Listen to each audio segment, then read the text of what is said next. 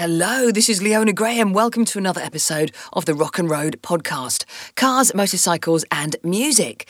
This week my car is a Renault Captur Hybrid. I speak to David Coverdale of Whitesnake and formerly of Deep Purple about the reissue of the Whitesnake album Restless Heart, amongst other things.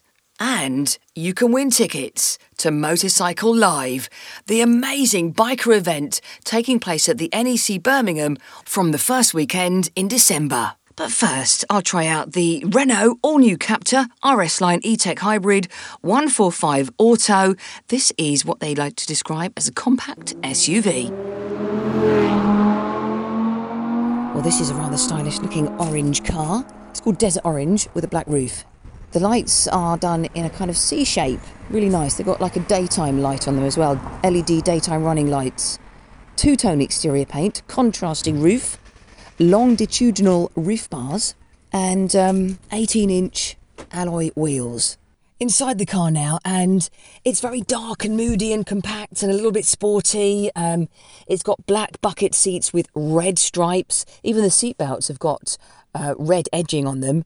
The air vents have got one bit in red as well, so really following the theme throughout, although I don't know if it goes with the orange on the outside, but absolutely gorgeous inside.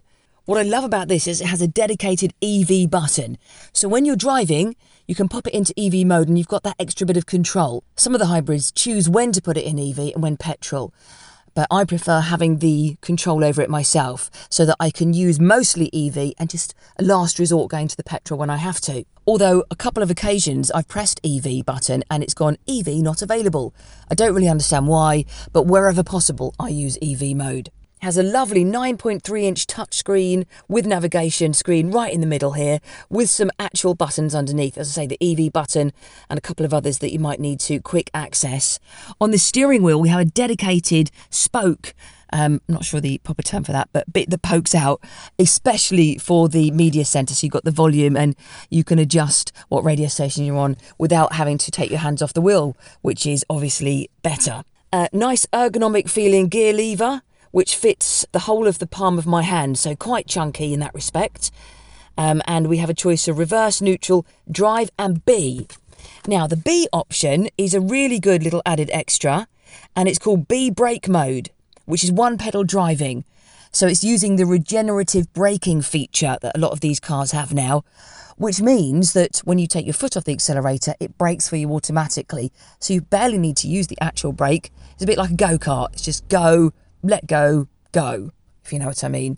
Very useful for lazy driving. It's got a hands-free key card, so you can just keep the key card in your pocket or bag. Don't need to get it out at all. As you walk near the car unlocks. When you get in the car, you just press start. Now, one thing the girls noticed, I took them out for lunch yesterday. The girls are aged 22 and 18. Jessica was in the front, she's 22. She hit her head getting out of the car because it's quite low. And Rachel was in the back. And as I went round corners, she was complaining that her head was hitting the side. Now, my girls aren't tall. They're only like 5'2". So you have to bear in mind, it's pretty compact in the back. I also went in the back on the way back from the restaurant and my partner drove and my knees were touching the back of the seat in front. Boot space, not that big either. But, you know, if you're using this as a starter car and you haven't got a family and loads of people to carry about, then this is great. 2 cup holders in the middle. The gear lever comes out on this like extended arm, which you can put things underneath of as well. 2 aux points in the front. Love the dashboard. It has a little avatar of me, a little orange car. And when I indicate, so does the little car on the screen. Love that. Also, on the left-hand side, it tells me what the battery's charged up to. On the right-hand side, it tells me what the petrol is filled up to. So they're separated out.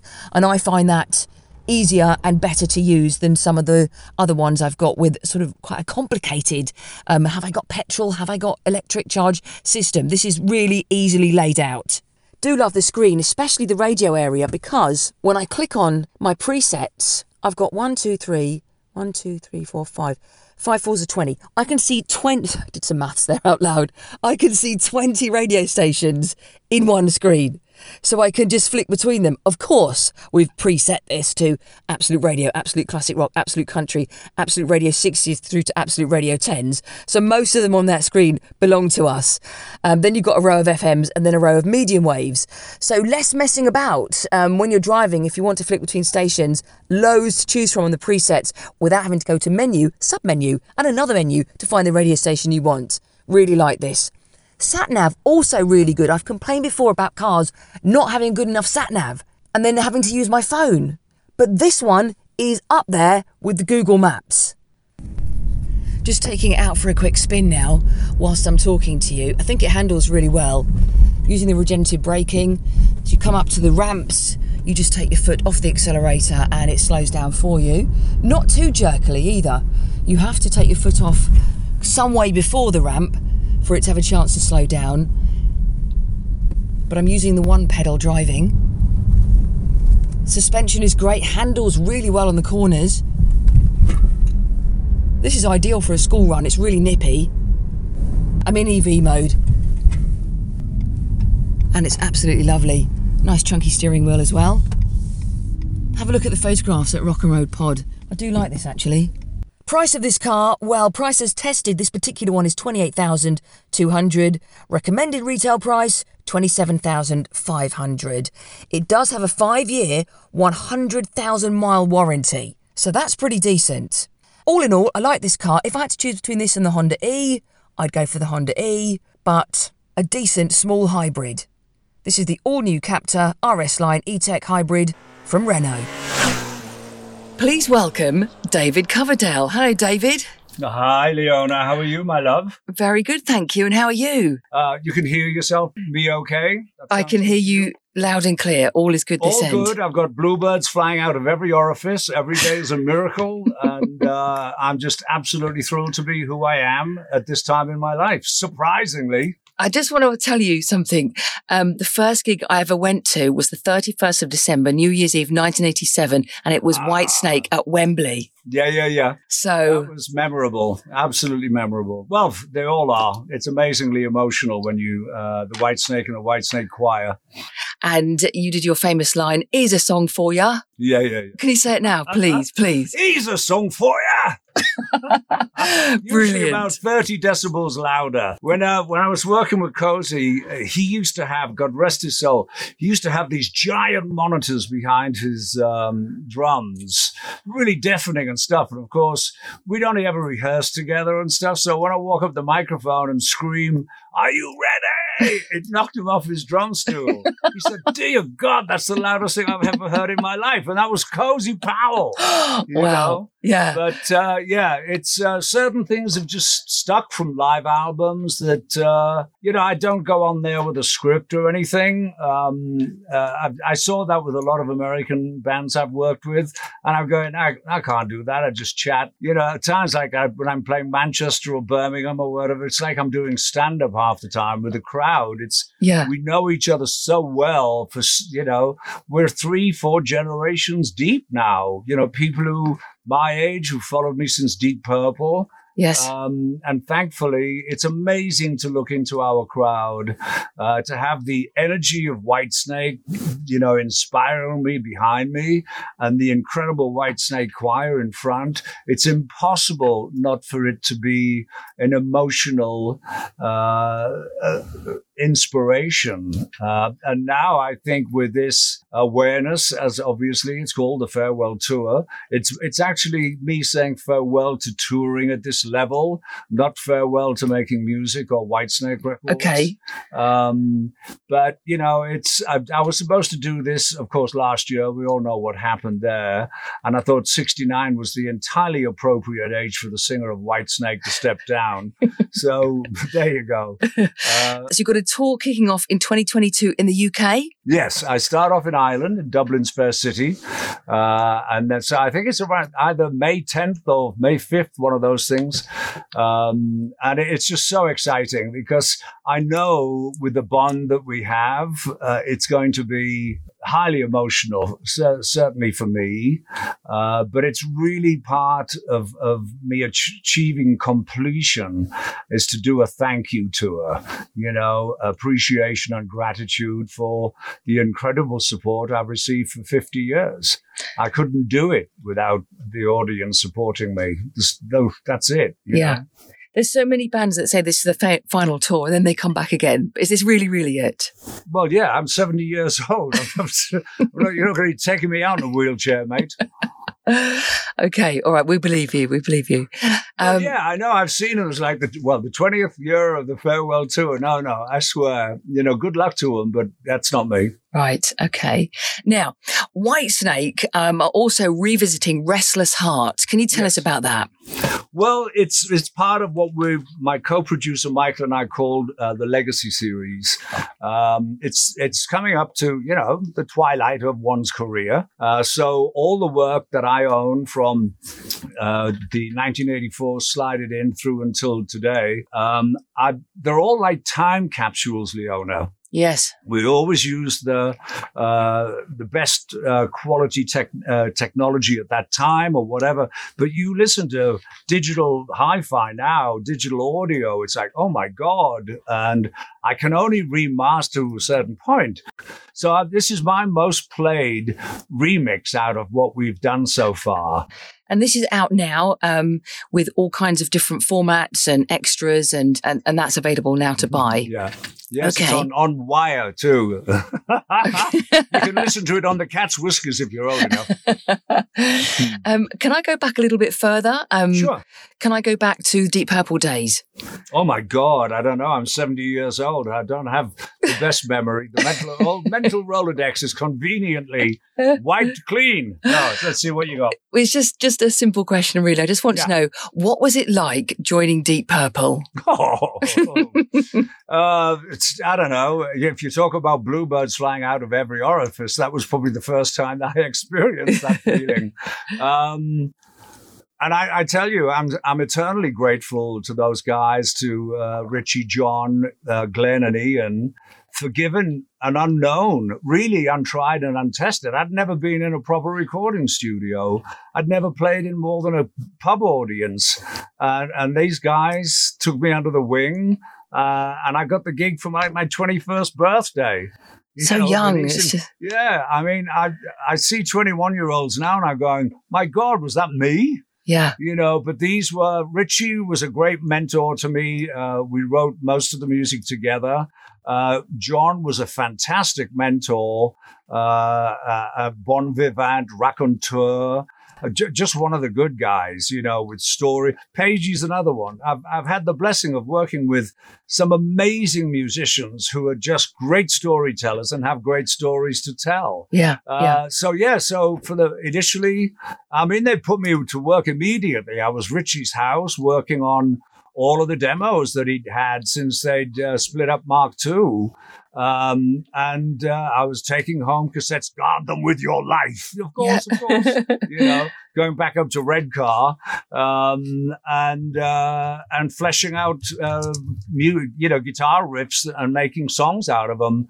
And I swear to God, it was just an incredibly, almost indescribable experience. But what it did was give me this Willy Wonka's golden ticket to open the door to this yellow brick road, for God's sake, that I'm still on. And that's all down to the opportunity I was given back then. That was the beginning of my magical journey. Yeah, so you were in your early 20s then, and I was, we used to watch. You weren't born. No, but we, when I was a teenager, we used to watch California Jam on videotape. This amazing gig that you did. And we watched that. 22. You were 22 for that, right? Yeah, we watched that so many times. But that's, part of my sort of teenage years was watching that. Here's a little bit of insight to you. When you watch it next time, I've got a check for $1 million in my ass pocket because it was so busy backstage. Warner Reprise had given us an advance and everybody was worried, oh my God, what if it's stolen? So, stick it in David's ass. He's going to be on camera. So his ass pocket. I should have done a runner then, straight for the border. Yeah, so that was in your back pocket. I'm going to rewatch it now. That's incredible. $1 million singer. And then just moving on into the 80s, because we have I'm not 80, I'm 70. I'm not going there yet. Go on, what? Okay, the 1980s. Yeah, so I want to know, because obviously that was a real peak era for you with the album 1987 and everything. What was it like for you? 84. It started with I'd bought my way out of the management contract, and the first album I made, I got a deal with Geffen. And then, of course, radio in America just loved the record. And so that was the foundation of what became the 87 album and the enormous success, because the different element that came into play in that time after 84, the Slide It In, was MTV, of course, which then became global. And as they became global, so did Whitesnake in an enormous way. It wasn't part of a master plan. It just unfolded. It was that magic. And I had, the awareness, the focus, and the know-how, how to deal with all that, because I'd had incredible, almost Beatlesque success with Deep Purple. In 73, 74, I think it was 74, 75, we were the biggest selling band in the world. Yes. I mean, I've sadly in 2 divorces lost that plaque, which I'd love to have, because that was from Billboard, was pretty special. Yeah, so I mean, it's just an incredible era, really, and for me, again, just the memories of that album, 1987, is just really part of my sort of growing up experience. And may I ask? Yes, it's very ungentlemanly of me. May I ask how, your proximity of your age? Well, in 1987, when the album came out, I was 16. So we used to watch all the videos and just listen to that album non-stop in the car. And of course, I was learning to drive, and it's a good driving record, actually. It is a fantastic, especially Still of the Night. Love that one in the car. But for you personally in the 80s, I mean, such an exciting era. And I do actually want to come on to Cars in a minute. But first of all, just going back to the album 1987. Now, so many different versions of that song. Which version of Here I Go Again do you prefer? Well, number one, John Sykes and I had written more than enough material for a full album. Probably the album you were listening to didn't have Here I Go Again on. EMI was incredibly slow to catch up to the insane success we were having in the US. I mean, we sold in one morning, I don't know if we still have the record, like 370,000 records between 9:30 and noon, which was like unheard of. It was that big, fueled by incessant radio play. And of course, this magical commodity of Still of the Night on MTV blew people's minds. It was like almost 7 minutes long. I refused to allow it to be edited. And they were showing it 18 times a day. It was extraordinary. I think it was called Hip Clip of the Week, Yeah. And then Geffen said, this will be the second Geffen album. We want you to re-record Here I Go Again. And I'm going, no, we don't do that, Yeah. And they go, well, we want that. And it was John wasn't impressed, but we knew it was a big song already in the audio with a crowd. So I said, well, if we're going to do that, I want to do Crying in the Rain, because I was never happy with the original on Saints and Sinners. So John was, of course, very into that, but not into the idea of Here I Go Again. And of course, and I didn't even want to do Is This Love? That was for Tina Turner.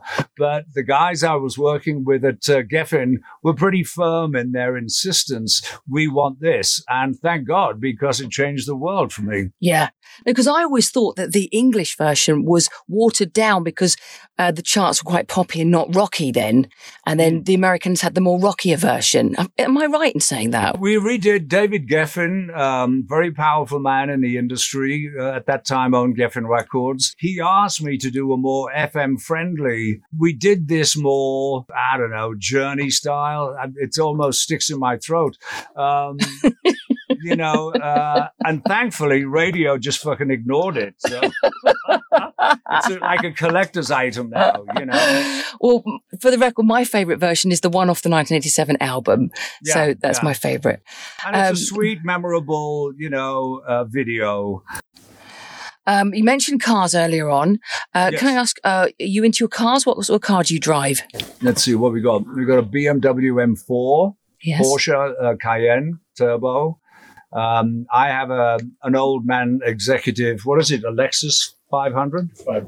520, I think. Something. It's a customized, beautiful, sleek sedan, as it were. Yes. And we have a Jeep for the studio, which my son borrows when he comes up, which is this week. I'm very excited he's coming home for Thanksgiving. I'm not a collector or anything. I just like nice cars. Just happen to have a little collection. Yeah, a modest one, yeah. Yeah. And what car did you drive in the 80s? Oh, it's the white Jag. We still have it. Oh, fantastic. I didn't pass my driving test till I was 35. Oh. I'd always had people driving me, God bless them, either security guys or, but when I moved to LA in the middle 80s, I'm going, oh my God, I'm either going to have to go get limousines every day or nobody I know takes taxis in LA. I took 5 driving lessons, passed my test, immediately got a 450 SL, and I'm racing people at stoplights. I'm going to kill somebody here. I said, I called the office. I said, I need something I'm not going to be stupid in. Anyway, The Jag's pretty stupid. They took me to Hornburg in Beverly Hills, and I got the infamous white Jag. And we recently got her out of mothballs to feature in a video called Shut Up and Kiss Me, which, lit up the internet because the car looks as sexy as ever. And so you got the tour coming up as well. And do you like being out on the road? Well, it's not my favorite thing. My favorite thing are shows. I wish they could do the Star Trek thing where beam me up to the O2. I'd love that. But I travel extraordinarily comfortably. But I am 70 years old. So I recently we just bought a beach house down in Malibu, and I drove down, and my ass wouldn't speak to me for like 36 hours. It's just, I want to retire from this style of performing, this style of touring, and be respectful to my fans and to myself to do the best I can.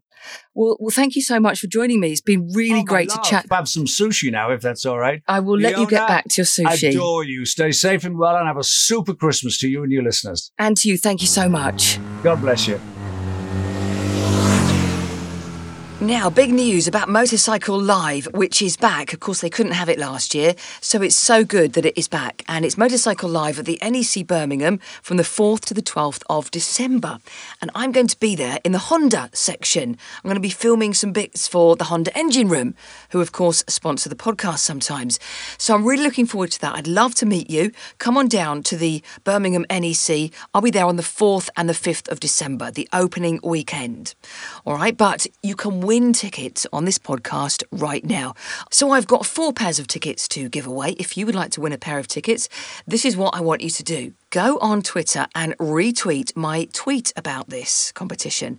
You will find it at Rock and Road Pod. Also, it's on Instagram. If you could share that story at Rock and Road Pod, that would also get you into the draw. And then I will pick 4 winners at random from those retweets and reposts. Motorcycle Live, beginning 4th of December at the NEC Birmingham. It's going to be awesome. And in fact, my next episode is going to be all about Motorcycle Live, where I'll tell you what it's about. We'll speak to the organiser himself, Finlay McCallan, and I'll speak to Honda about what I'll be doing at the event as well. Can't wait, Motorcycle Live special edition next week. Now, talking of motorbikes... The MCN Minute on the Rock and Road Podcast. Please welcome to the podcast Emma Franklin, Deputy Editor of MCN Motorcycle News, the weekly paper. Hi Emma, how are you? Oh, I'm really well, Leona. How are you? Yeah, good, thank you. What have you been up to? Oh man, it's a busy time on MCN because all the new bikes have been revealed. So yeah, it's new bike central at the moment. So yeah, we've been getting really excited about all the new metal that's been heading our way. So love it. Really good time. So what have you been trying out? Well, I was lucky enough to try out the Langan 2-stroke last week, which is sort of like a British-built special 2-stroke. It's built up in Wigan.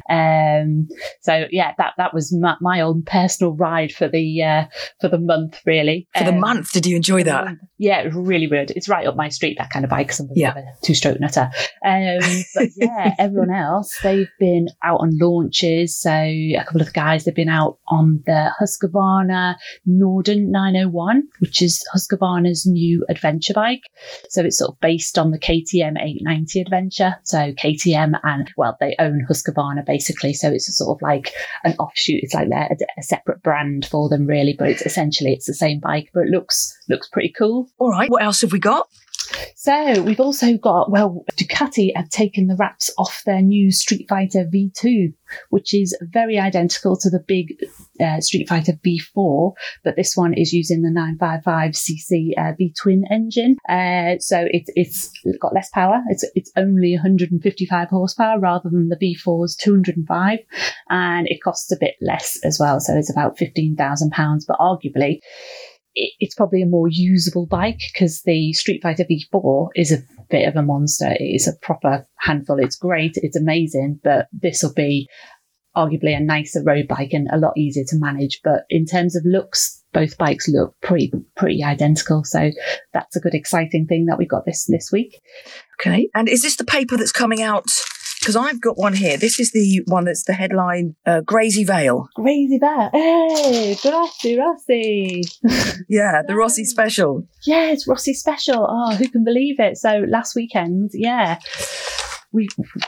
day we thought would never come, but we knew was about to come, actually happened. So it was Rossi's last Grand Prix at Valencia. So it was a bit of an emotional outpouring over there in Spain from all the riders, just celebrating this great man's career, basically, and got a 32-page pull-out collector's edition special. Yeah, it does look really good. It says 46 steps to becoming the GOAT. Yeah, that's right. Which is great line like that.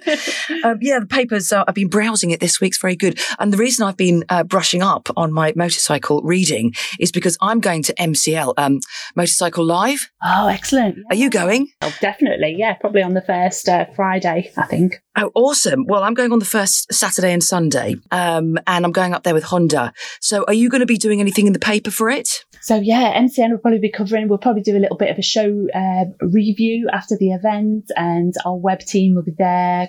So the next episode of the podcast will be a bit more Motorcycle Live based. So hopefully I'll catch up with you next time and we'll talk about that. Cool. Yeah. See you then. All right. See you then. Bye. Bye. The MCN Minute on the Rock and Road Podcast. Buy the latest issue in store and online at motorcyclenews.com. So that is it from the podcast this week. And as I mentioned several times, the next episode is going to be about Motorcycle Live. I'm very excited about it. Dexter, you went to Motorcycle Live. Do you remember? No, it was 2018. So how many years ago is that? Let's do some maths. We're in 2021. 3 years ago, you're 8 years old. You were 5. You just forgot about tennis today, and I had to remember. And you literally forgot it. Yeah, I did. I forgot all about tennis tonight. Completely. So there's no chance of me remembering something 3 years ago, is there? But I'm saying, can you remember it? Maybe a little bit. There was motorbikes. There was motorbikes. That is a clue, yes. So, Dexter, what do you think of the Renault this week, by the way? It's good, but it's funny, but I like it. Why is it funny? Because it is. But what's funny about it? Because we used to rent a car that looked completely the same. Yes. Yeah, I know. It does look a bit like that Dacia Duster, the colour. It's all coloured and it's the same, but one thing's weird. One thing's not the same because it has no heated seats. I know, you've been spoiled with these heated seats in the back. Right, off you go to school. Bye. Bye. So anyway, yeah, I'm back next time with another edition, and please do follow me on the socials at Rock and Road Pod. Please like, rate and review wherever possible, because the podcast only survives if I get, ratings and likes, and that's what it's all about these days, unfortunately. So please do, if you're enjoying it, like it. If you're not enjoying it, you don't have to participate in that bit. I'll let you off. And I'll see you next time. Thank you for listening.